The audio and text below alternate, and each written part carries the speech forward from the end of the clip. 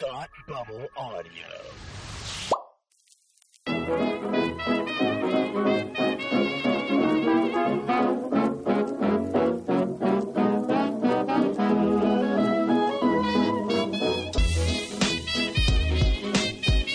Welcome, friends, lovers, more and less, and everything in between. Hi, this is the Loud Women Podcast. I am your what's the opposite of esteemed co-host, Tookie Kavanaugh, here with my dear friend, Marissa Emanuel. And we have a special guest in the building. Oh, comedian extraordinaire, headliner. We were going to do the Boston Calling Festival last year in 2020, but, you know, reasons.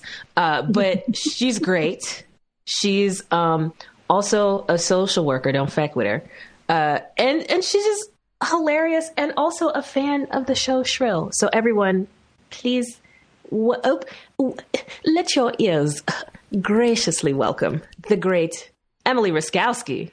Hi, ladies. Hey, thank you so much for having me. I am thrilled to be here. Thrilled for Shrill. Oh, my. That was a real dumb start. I regret it immediately, but I'm so glad to be here.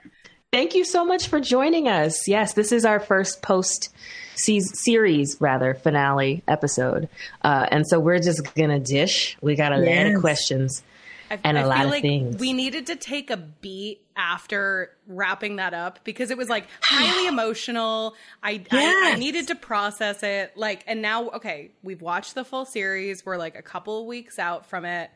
Emily, did you binge it all in one sitting? Like, what was your experience? Did you catch up on all the seasons recently? Like, tell us about your Shrill journey. No, so I watched them each season the day they came out. I binged each season and sat biting my nails waiting for the next season to come out. And then when they announced season 3 was the last, I was straight up devastated. And I had that I didn't want to finish watching it because I was so sad that it was going to be over. And then I rewatched some of the episodes before the final episode because I was like, I just need to live in this world a little bit longer before I have to dip out of it forever. So I wanted so much more. I loved and I guess that's good, right? That's a good place for a series to end, leave them wanting more instead of being like, oh, that last season sucked. It was just, I loved it. I thought I loved it. Did you love it? What do you think? I didn't. It's a weird comparison because I never watched that particular series, but I'm glad they didn't Game of Thrones us with the series finale. Yeah, it was a happy. It was a sad, happy ending. Like it felt appropriate in a lot of ways. But it's one of those shows that I was kind of surprised it lasted as long as it did. Like this whole time we started this podcast, we were like, this show, I can't even believe they made this show. Like I don't know how this made it onto the air. And I'm so glad it did. So I'm glad we got 3 seasons of it. But I felt like there was runway for so much more. Oh, God, yeah. So one of the topics we talk about a lot is dream spinoffs. So I'm team... I was really team Fran and Em spinoff. If you had to do any spinoffs, or if you could see some spinoffs of this show, who would you want to see? I mean, I have thoughts about the finale, and I have thoughts about Em and how that kind of ended, and how. So I have thoughts about how that ended, but I want more Fran in my life, kind of forever. I would watch Fran. Not even just. I would just want, I'm trying to think of a spinoff, who I would cut out. And it's but I want to see everybody. I want to see how Amadi and Annie do, in more creative control of, of the Thorn. And I want to see how, what happens with Will. And I want to see what happens with Em and Fran. And I want to see, I want to see what happens to Fran's hot brother in London. And I want to Yes, we were big fans of Fran's hot brother. I really hope they were going to pick that thread up by the end of the series. They did not. Didn't. I'm fine. I love Will. Will's good too, but I really could have used a little bit more. Oh yeah, Fran's hot brother, chef's kiss. Wait, so let's start. It seems like you have some strong opinions about this sort of Fran and Em wrap up. How did you? I think talk to me about how did that leave you? So I didn't like sort of the way Annie and Fran were portrayed at the end of it, as if their friendship was holding them back from a real life. You know, being in these relationships would make their lives real and adult, and that's the way to move forward. And I thought they were full-fledged adults with full lives, and living together as best friends doesn't make you not a full adult. Like, M was like, you guys are just like you are in college, but I thought they had grown so much that I thought it really sort of, you know, belittled them as adults a little bit. And I also think I think Fran is a great foil for Annie, because when Annie gets stressed, she sort of goes into like a frenzied hyperdrive panic, and Fran was much more measured and cerebral and needed to like take space and think about things. And I felt like M didn't give her any space. M was just like, I'm ready to move in. And so now we're moving in and you're along for the ride, and didn't acknowledge like your friendship with Annie is important. You guys have lived here together for 10 years. That's a long time. This is a lot to process. M was just kind of like, well, I'm ready to move on and you guys better get on board. And I didn't like the way it was portrayed. And, you know, Fran just was at this salon and was doing great. And Annie just had this huge career, you know, elevation, and they both were succeeding in many, many ways. And I didn't like that at the end, it ended on these women being like, well, are you going to be college losers forever? And it's like, but they're not. Like, they're not college losers. And they, like, their friendship was beautiful, and they supported each other. And I don't know. I didn't like how at the very end it was like, your friendship is toxic and you're teenagers, and get over it and be in a serious romantic relationship or else. Does that make sense? It kind of took a turn that I was like, this seems incongruous with everything else this series has shown us. It's so interesting. We had a conversation about this a little bit as well, but then you have a little bit of a different bend on it, which I think is really interesting. My initial reaction was similar to yours too, which is like, oh, I feel like we're kind of knocking down this concept of a deep, long-standing female friendship and right. saying that is insufficient compared to a romantic relationship. But I think one of the themes of what we've talked about a lot is how Annie's character, I think, was really flawed in a lot of ways. And there was a deep level of immaturity, and she did lack a lot of awareness and like empathy towards other people. So that's sort of kind of what I felt. I felt there was a little bit of truthfulness in that. But I think, Tookie, you said this when we spoke last, that Fran didn't have that same issue, right? Right, right. Like maybe Fran was sort of a crutch for Annie, but I don't think like Fran was super problematic in and of herself in any way. So I think I definitely Fran didn't need a crutch, right? And Fran, it felt like it was M's decision. Like Fran needed some time and space to think about it, and M was like, trains leaving the station, chugga, like, yeah. And that's not Fran's style, and it hadn't been Fran's style for anything of like, make a decision in this moment. Like, she liked to process things. That is, well, you know what? At a show, at a place in Boston where people laugh, hint, we had briefly had a conversation about the show. Yes. And I brought up to you that there's this critique online that Fran is just another sassy black friend trope. And yet you made that same face. What? Yeah. And for me, it's kind of like, well, as like the certified black that I am, I didn't read it as such. I'm like, did the people who have this critique, this criticism, watch the show? So I don't know. That's how I felt. That's how I feel when I see, you know, male men or male comics saying like, oh, she's another stereotypical woman comic. And it's like, you only see women as one-dimensional people. I think the people who write that critique, like, you're just seeing her as the black friend. This is an incredibly dynamic, nuanced, interesting character who, again, would very easily carry a spinoff on her own. Fran's, interestingly enough, that if it was the Fran show, I'd watch it for 4 or 5 more seasons. Like, I think, reducing her to that, like, she is Annie's best friend who is also black, and the racial dynamics play into their relationship, but she's not just the black friend. And I think, like you said, reducing her to that really, like, you have to like be willfully ignorant of the character and intentionally not see her as a dynamic individual to say that about her, I think. Yeah, it's interesting. It's like Fran's character I don't view as in service to Annie in any kind of way. Like and she make that very clear in the episode where Annie like really messes up with that disastrous article, that was an opportunity. If Fran was the token black friend, that was an opportunity for her to slip right into that role, and she deliberately didn't. Mm-hmm. That was definitely a choice, I think, that they made to have her sort of stand firm in that. And I think it made sense with her character. Mm-hmm. She was not someone people walked over. She was not someone who was meek and was a rug for anybody. That's why, like you said, Tookie, I don't think Fran's in service of anybody. I think that's one of the great things about Fran's character is she's one of the stronger, more grounded, knows who she is people on the show.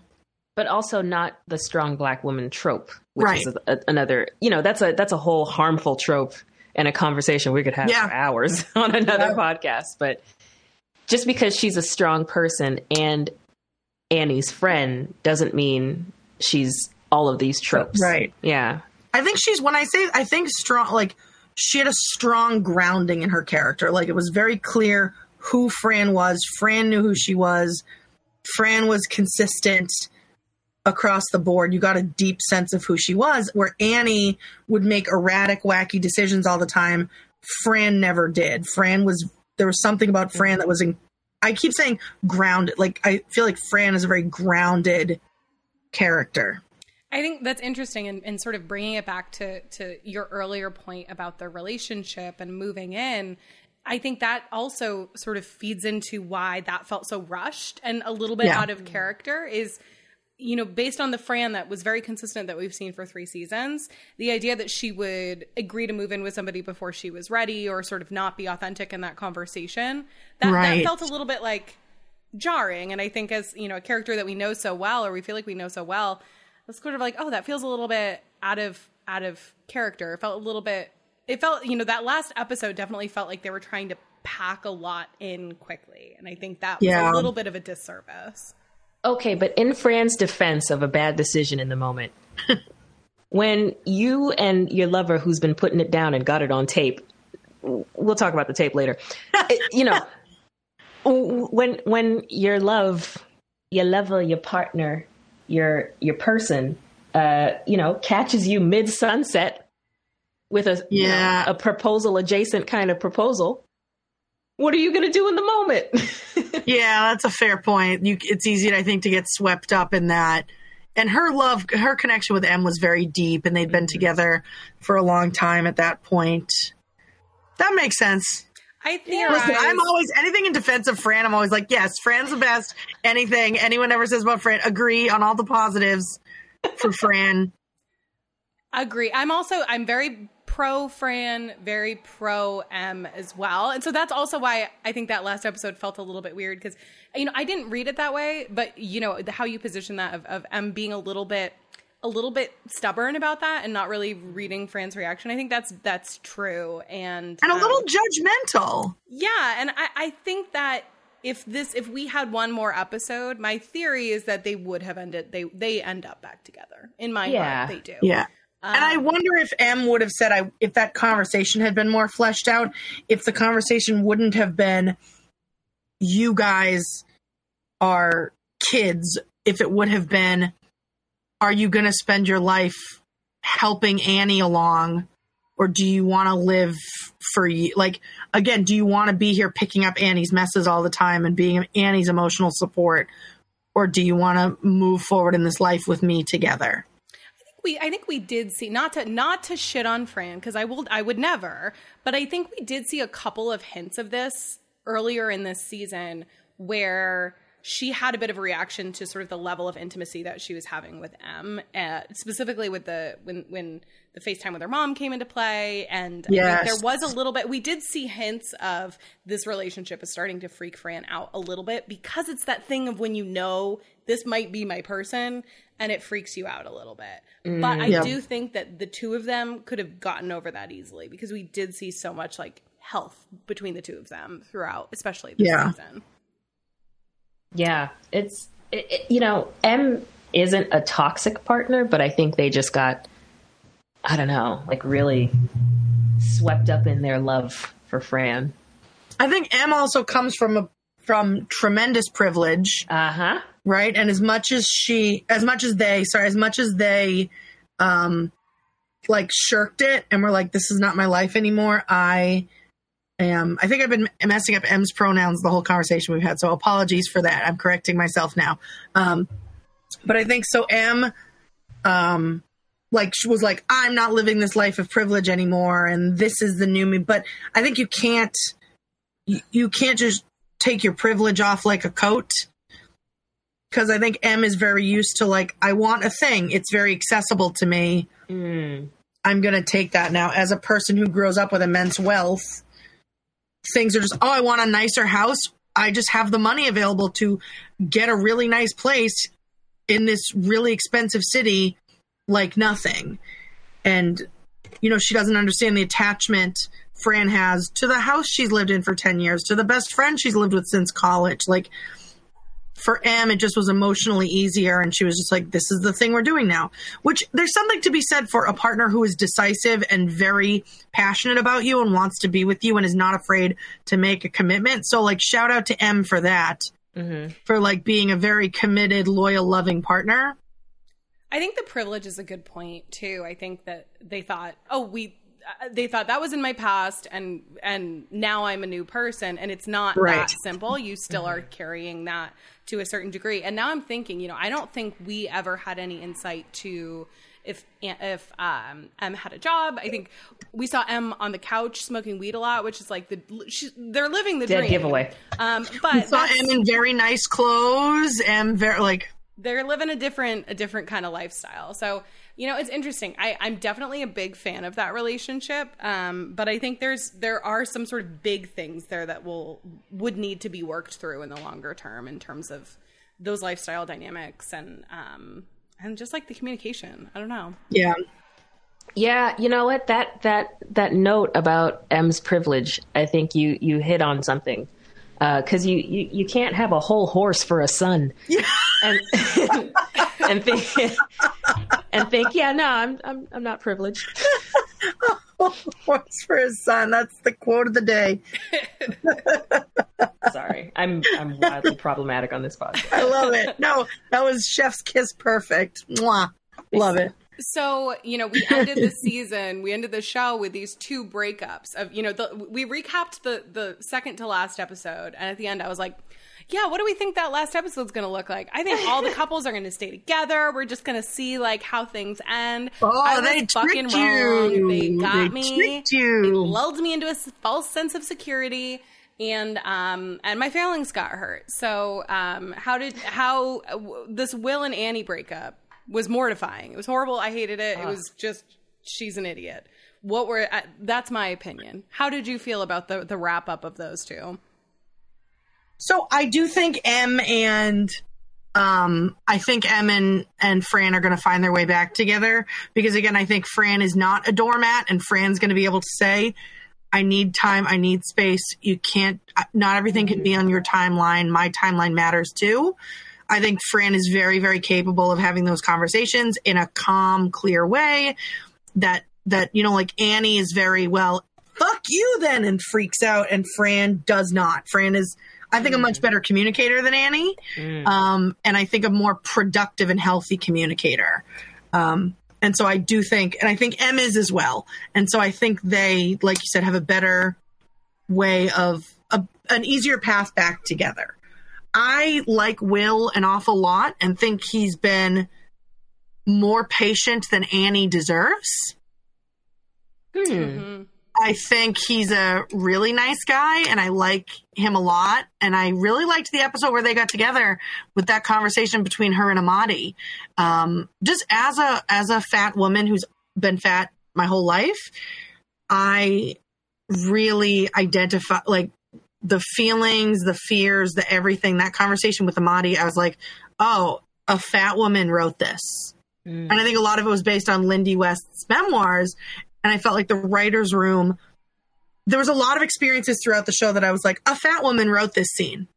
You know, the stuff with Nick, there was a lot of stuff that I was like, a fat woman wrote this, because you only know how this feels and how it plays out when you've been through something like this.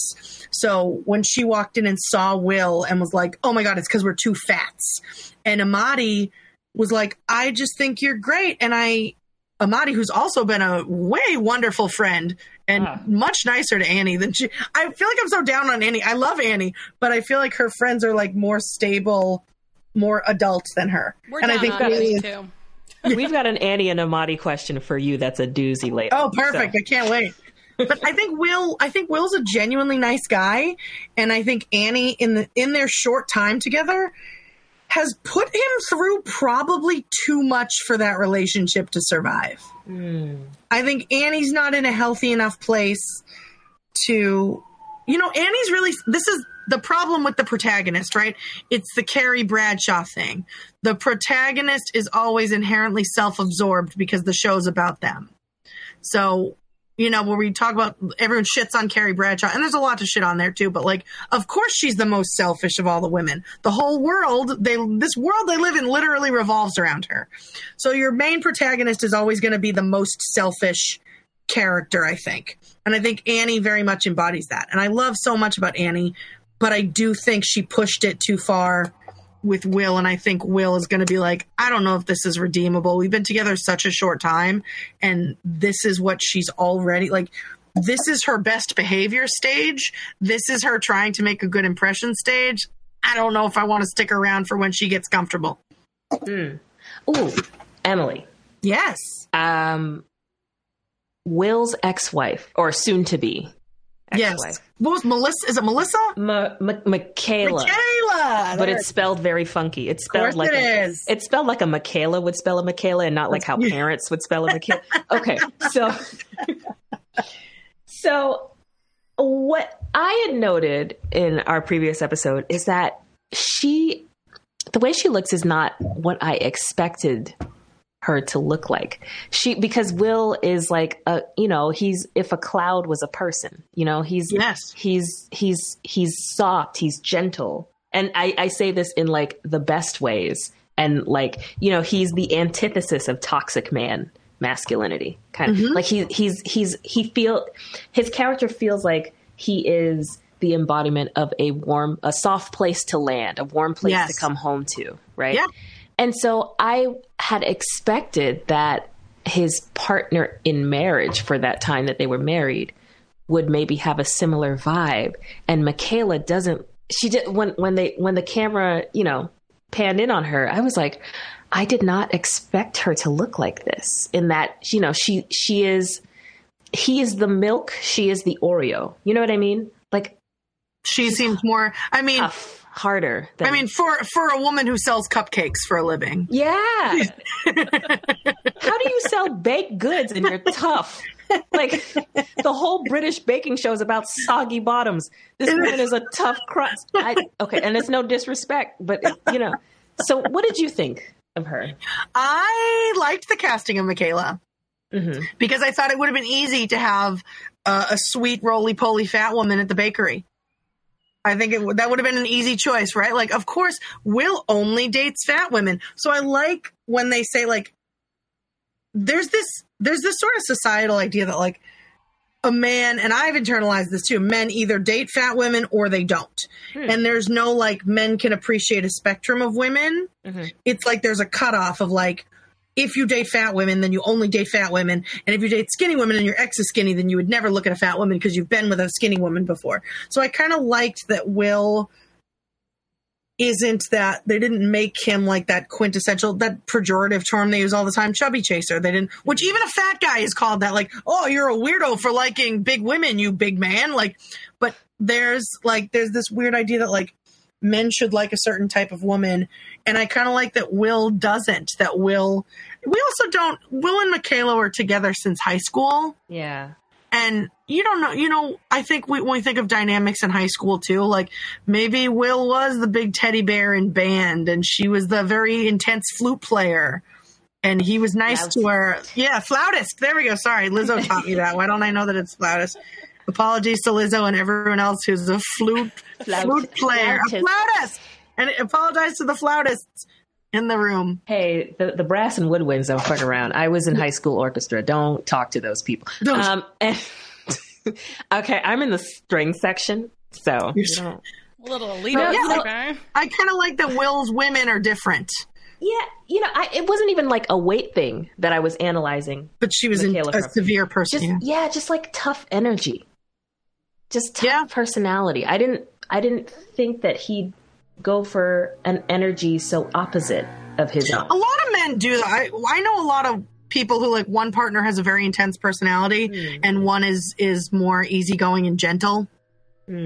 Okay. I liked what you were saying, Emily, about the protagonist and sort of how that person is always sort of a little bit more inherently selfish. We've talked about that a lot with Annie and how it's almost like the Lena Dunham and Girls dynamic too. Like there was a couple of moments where it was teetering on that.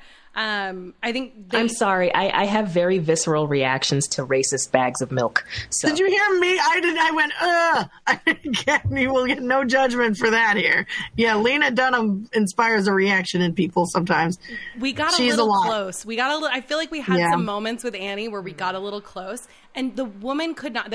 Annie could not apologize. Like Annie was incapable of apologizing, and that's why I tend to agree with you that I don't think her and Will were going to make it through this, because she did not have the emotional maturity ever to give like a real thoughtful apology. It was always centering herself. Even in that moment, she's like, well, what's the problem here? You want me to leave? She didn't say like, oh my God, you're right. I didn't think of you. I panicked and I'm so sorry. And I didn't think of how this would impact you. She was just like, what? Are we really fighting about this right now? And it's like, yeah, this was a big thing. This was a huge invasion of his privacy. You were super selfish and did a thing that would really impact him really negatively, and you didn't care, and you don't care when he brings it up to you.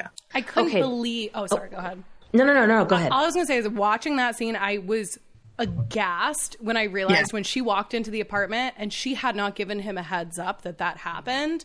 I was like, what? How the fuck did you think that was going to go? Like, what did you expect was going to happen there? Anyway, Tookie. She was only thinking about herself, yeah.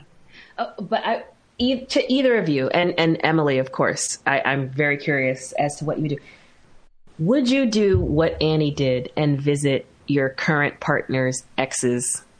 Or just check up on who the ex is? Because for me, not only is that like a weird boundary to cross, but if you do it, play it cool. I would do it, but I'd be much cooler about it. Like, I would have a plan. Like, she had no plan. She fully, I would have been like, oh my gosh, you know who I am? Oh my God, I had no idea.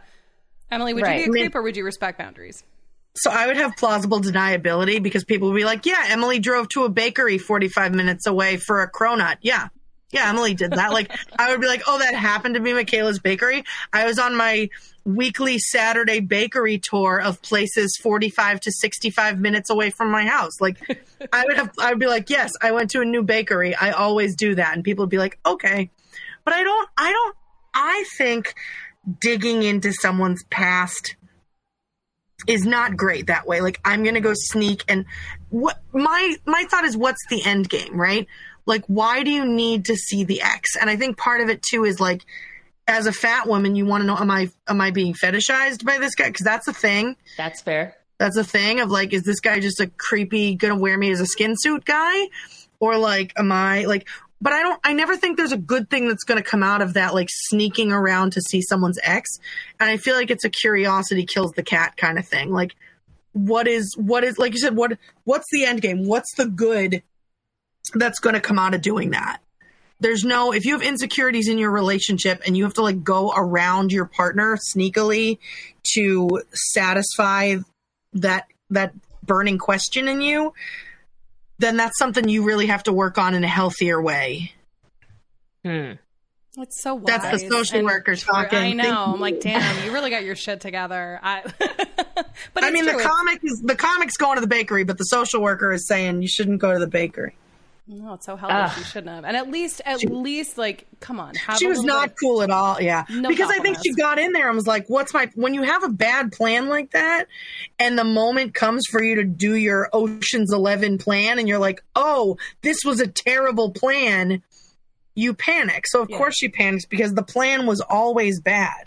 And clearly Michaela had looked her up too. Ooh. Which is because that's how she knew who she was. Are you sure?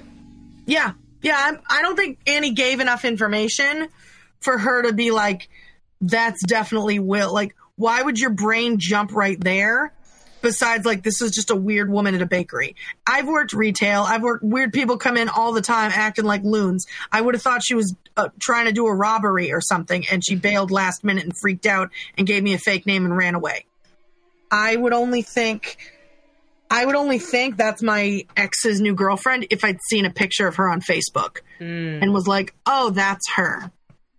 And which is healthy. I think Michaela did it in the sneaky, smooth way of like, I just have to see. Keep it on social media. Just stalk their social media. Yeah. I think that's how Michaela knew that it was Annie. Mm. Or she'd heard Will had told her this is this person's name. But she said... they hadn't spoken. Simone. Yeah, so she'd been Facebook stalking Will, too.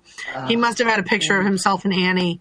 Oof. Or something. I don't think she would have guessed it without any sort of background if she'd not done a little sleuthing. Yeah. That's my own fan theory. That was I agree. I had the same read. I was like, I think this was she did, but they were married. Of course, she was gonna like. I give her a little bit of credit there. And they hadn't been divorced very long, right? And he was dating again. I think that's hurtful for people. I understand, like the relationship's over, but I think it's a deep hurt being like this person has moved on and it's officially over. Mm-hmm. Yeah, that was definitely that was a big crash and burn to kind of end the series on. But I felt like that was much more authentic and real to the characters because while Annie has shown some growth, we didn't see like this crazy character arc of we saw some self-love, and I think that was where a lot of the growth came from. But in terms of like how she treats other people, pretty consistently there was a lot of stumbling there. Not great, so that did kind of, it felt like a truthful, like it didn't feel truthful that she met this man and they had a beautiful relationship and that was it, and they were both, everything was great. Like this did feel kind of like a natural ending at this point. And I think this is going to sound, and again, I say this as, I think listeners can't see us, I am a fat woman. So as I say this, I think if I was not a fat woman and I said this way, people would be like, this bitch, who does she like? I think as a fat woman, it's easy to feel, I don't know how to say this in a nice way. You feel very persecuted by society all the time. So the idea that you could be the bad guy in a situation is surprising to you. And I think we saw that in the episode where Annie wrote that article. It was a direct reaction to being pigeonholed as a fat woman. And I'm only allowed to write about fat woman things, and people will only ever see me as a fat woman, not a serious journalist. And so she made this, again, impulsive, reactionary, frenzied decision that worked out incredibly poorly, did not think of any of the people of color that article would harm, including her two best friends. One who tried very hard to warn her not to do it, and who's always had her back the whole show and given her great advice consistently and been a way better friend than she deserves, and is a much more stable adult. And I want to see his wife. Why don't we get to see Amadi's wife? Anyway. I saw her like once. Yeah, I know. Where's Amadi's wife? I want to see her. They seem lovely. Yeah, they're lovely. But I think as a fat woman, not like, I'm the victim here. Society is cruel to me. I never fit in. You sometimes can forget, like, oh, I can also be the shitty person in a situation, because there's this feeling of like, everyone's going to be mean to me. Society's mean to me.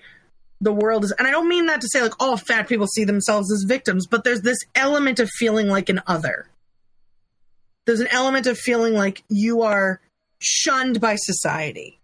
So the idea that you could be the wronger, not the wrongee, sometimes you forget Does that make sense?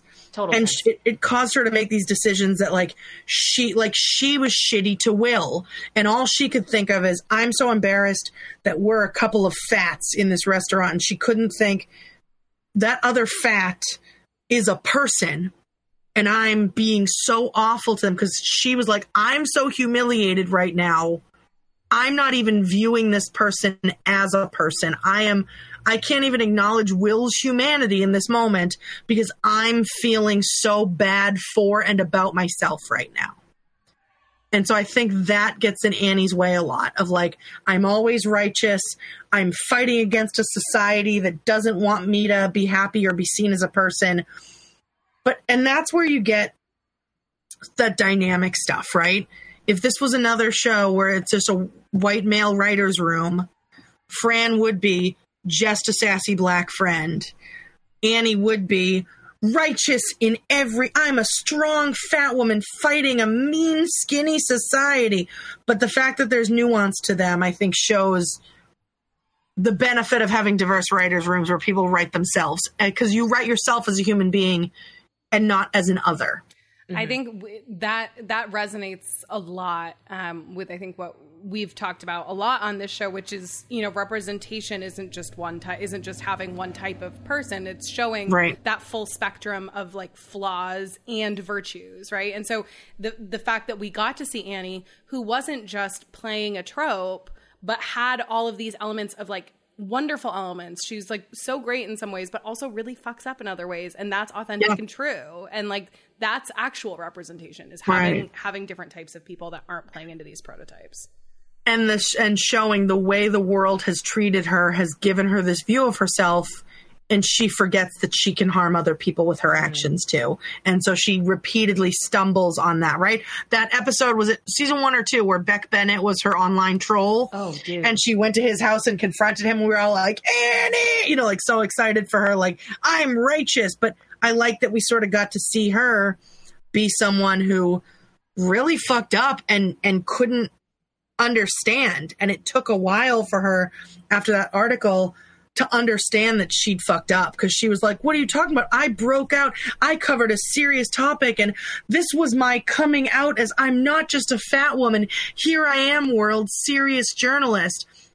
And she couldn't see outside herself and how she felt she was being viewed, to look at it from a different lens and be like, this is a really harmful thing I'm doing. Because all she could think was, this is me showing the world I'm a serious journalist and not allowing myself to be pigeonholed as a fat woman. No, I think you're spot on. I think that was an important moment to see, and to see when she ran to the 2 black friends who always support her all the time, and they were like, you dug this. You have to figure it out. We're not here to save you. And I thought that was a great moment of making them, but black friends absolve me. And they're like, no, that's not what this is. That's not what this is going to be. You have to sit in this, and you have to figure this out on your own. And I think it was an important moment. And again, we didn't have much time in the series after that to see growth. So I think, like you said, we're sort of in a spiral that sort of began. She kind of spiraled with the Nick thing, with the unsurety around her job, and then that article and the interaction with the doctor. It sort of sent her into this kind of, and the thing with Ryan. And second half of the season, she sort of went into this kind of not great spiral. So it makes sense that she kind of ended there in that spiral of her personal life, where her work is going well. That spiral, like you said, didn't have time to resolve itself, and she was still very much in it when the series ended, I think. Well, now that you've brought up both Nick and Ryan, Marissa, do you want to get into some of the question categories? Yeah, well, now I think we got into some of the big themes of sort of the end of this, and now we got a couple of we'll have to do a couple of quick hits to wrap this episode up, I think. So, oh my God, I've talked so much. I'm so sorry. I've rambled. No. This is why we had you as a guest on our podcast. Okay. You did exactly what you signed up for. We loved it. Everyone has heard us talk a lot. All right, so I would like to play a couple of rounds of Fuck, Marry, Kill. So I would but we'll keep it to this season, because I know sometimes people maybe haven't rewatched season 1 and 2 in a while. So we'll keep it We'll keep it recent. I would like to start. I'm going to pose this to both of you. I think the first one I would like to do is fuck, marry, kill. We've got Ryan, the long-standing boyfriend. We've got Nate. We've got Nate the mustache. Nick. Or Nick. Oh, geez, Nick. Jeez, we got Nick the mustache. Mustachioed Nick. Or we've got Gabe. Ooh. Fuck, marry, kill. And we're not talking about John Cameron Mitchell. We are talking about Gabe. It is an important distinction. I love John Cameron Mitchell. Exactly. That's why I made the love distinction. him. Yes. Who would like to go first? Instead of killing someone, can I throw them on a desert island to think about what they've done? I'll allow it. All right, they'll be rescued, but they have to have a Wilson kind of moment before they're allowed to come home.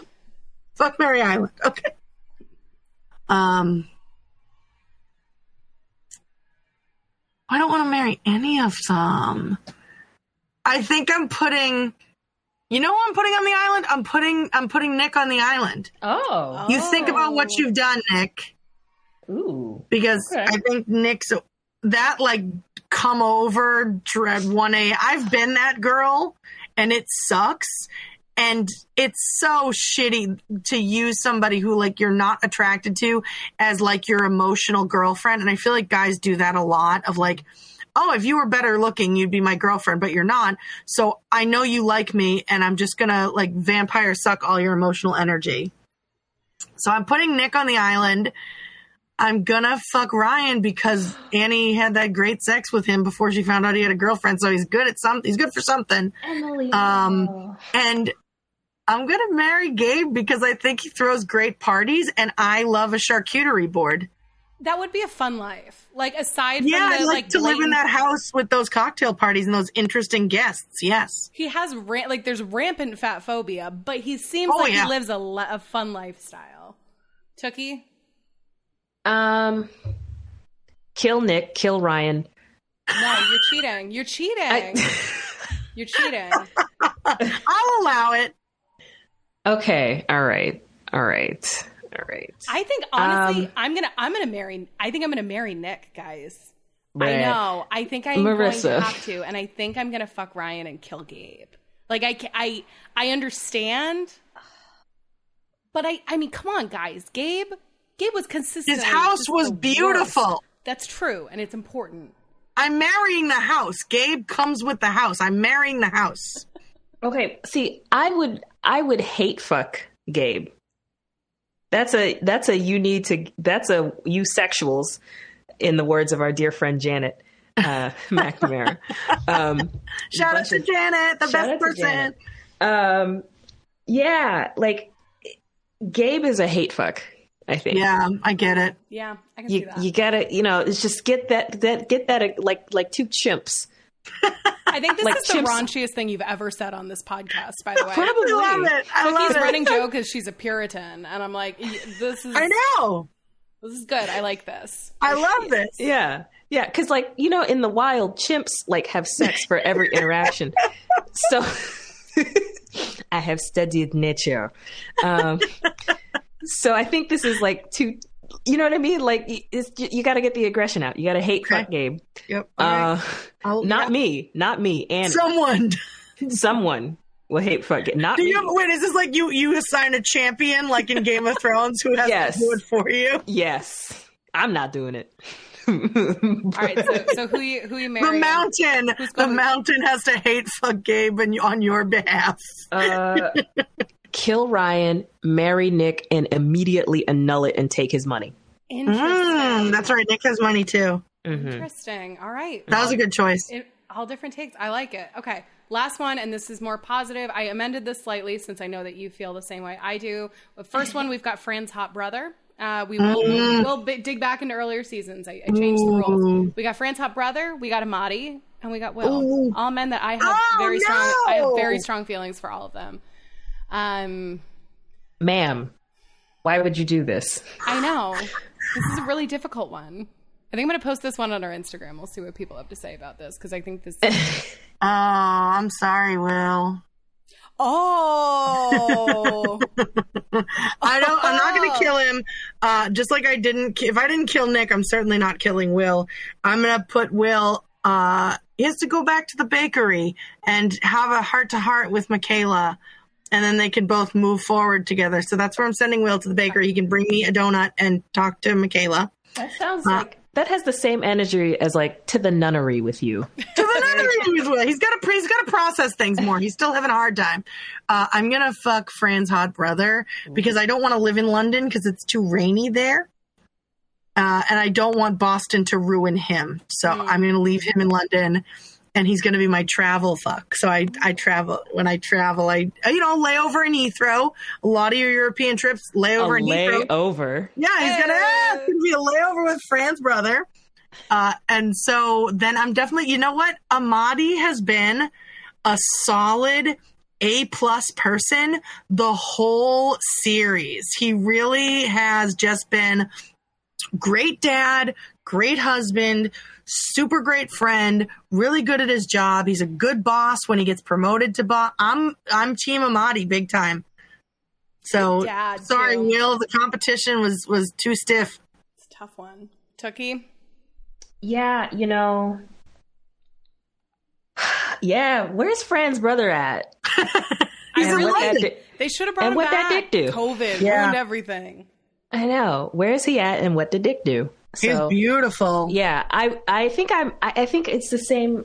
I think I'm on board with you, Emily. I'd shtup the brother. Yeah, you kill gotta. Will. I kill Will, and it is what it is at this point. And is it because of his teeth? I never.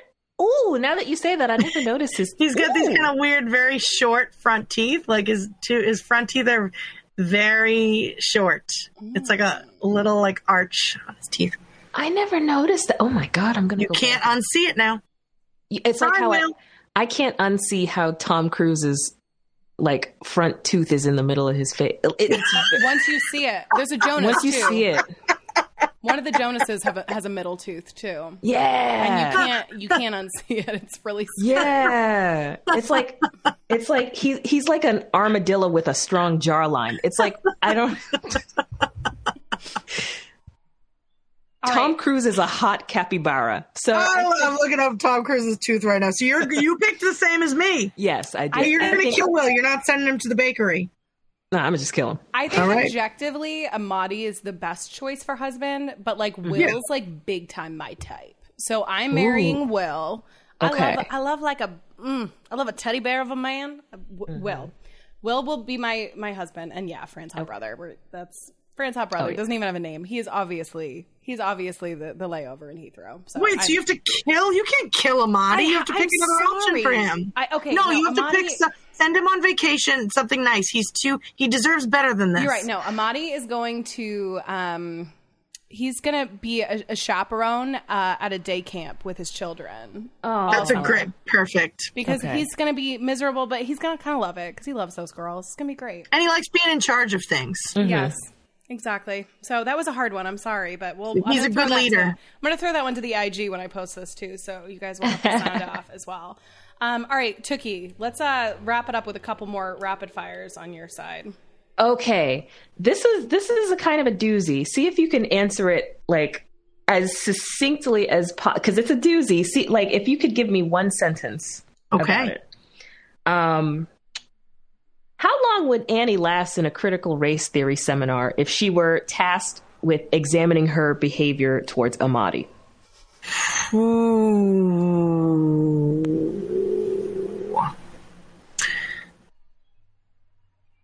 Minutes 1 through 5 get super defensive. Minute 6 run out of the room crying. Okay. Yeah. That sounds about Annie. Yeah, I think they'd have to like bring her back in, like kicking and screaming. I think she really doesn't want to have to deal with that one. That one hurt. She'd go, I'm an ally. No one understands.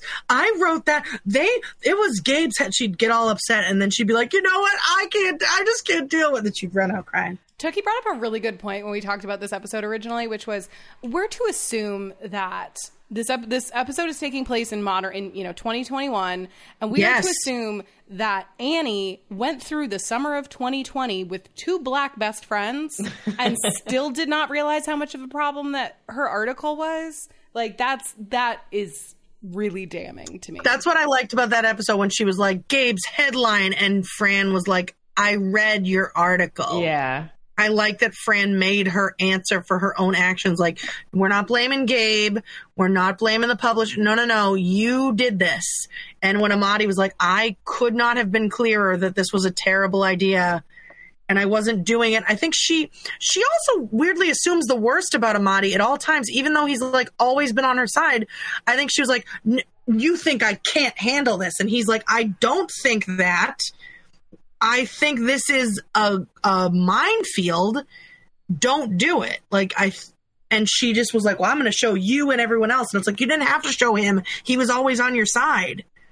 Like, he tried to save you from stepping in it, and you were too stubborn and too like, you know, in your privilege, like Amadi would have been shot on sight if he'd gone to that ranch, and they would have gone, we don't know who he is. He would have broke in here. We had to shoot him in self-defense. Like, Amadi and Fran would not have made it past the gate, and Annie couldn't see that. Absolutely not. She took a pie home. A racist pie. Okay. Who? We love all the minor characters of the show, but who do you think would win in a fight, Ruthie or Maureen? Maureen. Yeah. That's a quick answer. I would have to think about that one. Maureen. I think Ruthie would assume she's going to win. Immediately, she'd take off all her jewelry. She'd take off her shoes. She'd like fold her blazer and hand it to an underling and be like, have this steamed for me for when we're done. And then Maureen would come out of nowhere, knock her out, and be like, I went to judo prison when I was a child, or something like that.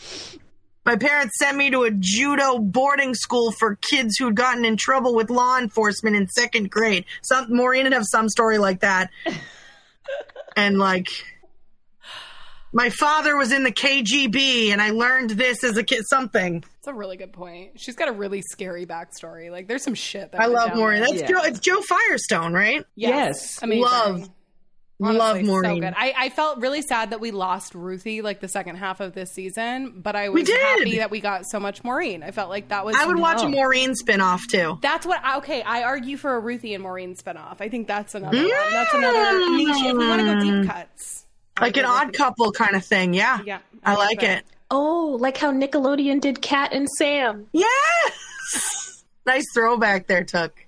Thank you. Yes, a Cat and Sam. Well, Maureen and Ruthie. Any final thoughts? Anything? Any parting wisdom? Anything that you will stick with you about this series, or final emotional thoughts? I think again, as much as I feel like we've spent the whole episode shitting on Annie, and I feel bad because I like Annie, but again, in the context of a protagonist, I like that the writers didn't give her a pass on things that. Annie we saw uncomfortable parts of Annie, and Annie had to deal with uncomfortable parts of herself and will likely continue to do so. I like that we saw dynamic, fleshed out characters. I think shows like this, shows like Insecure, shows like Special, a great show about someone, a writer with cerebral palsy, show why we need like people to tell their own stories and not the same milquetoast generic, everyone looks the same writer's room of straight white men who get access to things, writing everybody as an other. That was the takeaway for me of seeing a protagonist like myself who looked like me.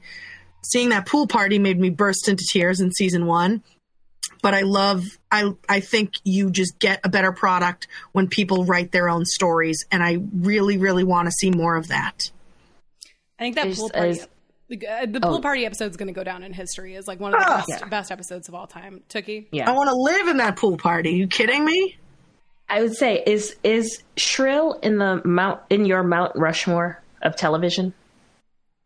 I've never thought of what's your Mount Rushmore? I'm still deciding, but I know Insecure is up there for me. Yeah. I think Insecure and Special are both really good shows to watch if you liked Shrill. Like, I think those are really good. Yes. Kind of like if you're looking for another show to watch. I just binged Special in like a couple of days. It's awesome. It's a quick binge. The episodes are really short. Really, really good. And it's portraying an experience that's not mine at all. And it was really interesting and really, really funny. I love that show. And Insecure, obviously, everyone knows is just incredible. Yeah. Yeah. That's a question for our listeners as well. Tell us your Mount Rushmore. Mount Rushmore. Yeah. Marissa, what did you say? Yours? What's yours? I don't have a. You're still working on yours. I'm still working on mine. Yeah, I think this show is like, it's flawed, but I think that it did something really different and special in a really cool way in a really interesting moment. So, hey, Emily, where can people find you? We're so glad you joined us today. You got a website or anything you can shout out? Thank you so much for having me. This was a wonderful time. Thank you so much for having me. So I'm EmilyRaskowski.com. And I'm on Instagram and Twitter and TikTok. I've never posted anything. I just follow other people on TikTok as at Emily Raskowski. So this has been a lovely time. Thank you guys so much. Thank you. This was a great time. And thank you for indulging us in replacing all the gross old white guys on Mount Rushmore. It's stolen land anyway. Let's reshape the mountain. We gotta reshape the mountain. Thanks so much, guys, for joining us. Make sure you subscribe. You can follow us on Loud Women Pod on Instagram. You can find me on Twitter at Hi This Is Marissa, and Tookie. I will. Don't do it. Begrudgingly. Don't give do yourself it. A plug. TookieKavanaugh.com. No, you in Kavanaugh. That's right. And you can find it on all of our websites. You can find the petition to add Fran's hot brother to Mount Rushmore. Yes. But seriously, all him. Go see both of these. See both these amazing comics in Boston. Check out both of Tookie and Emily's websites. Go see them in person. Stuff's opening back up.